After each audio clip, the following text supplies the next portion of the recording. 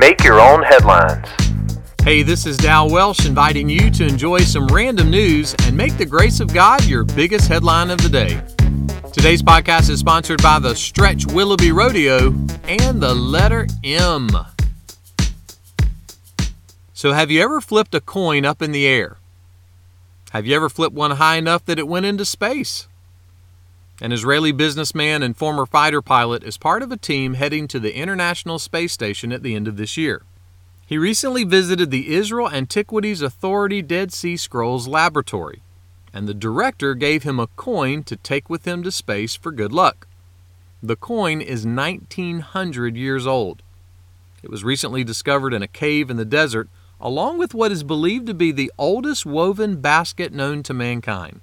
Ironically, evidence of the first underwater basket weaving class was not found in that desert. I know, like a broken down coin factory, that just doesn't make sense. One day Jesus was teaching a crowd of people, and he told a story about a woman who found a valuable coin that she had lost. When she found it, she was crazy happy.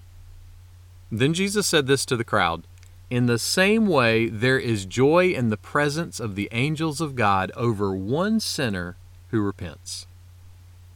Listen, you are not just a robot on this earth, put here to eat, drink, sleep, go to school, work a job, cut grass, and vote.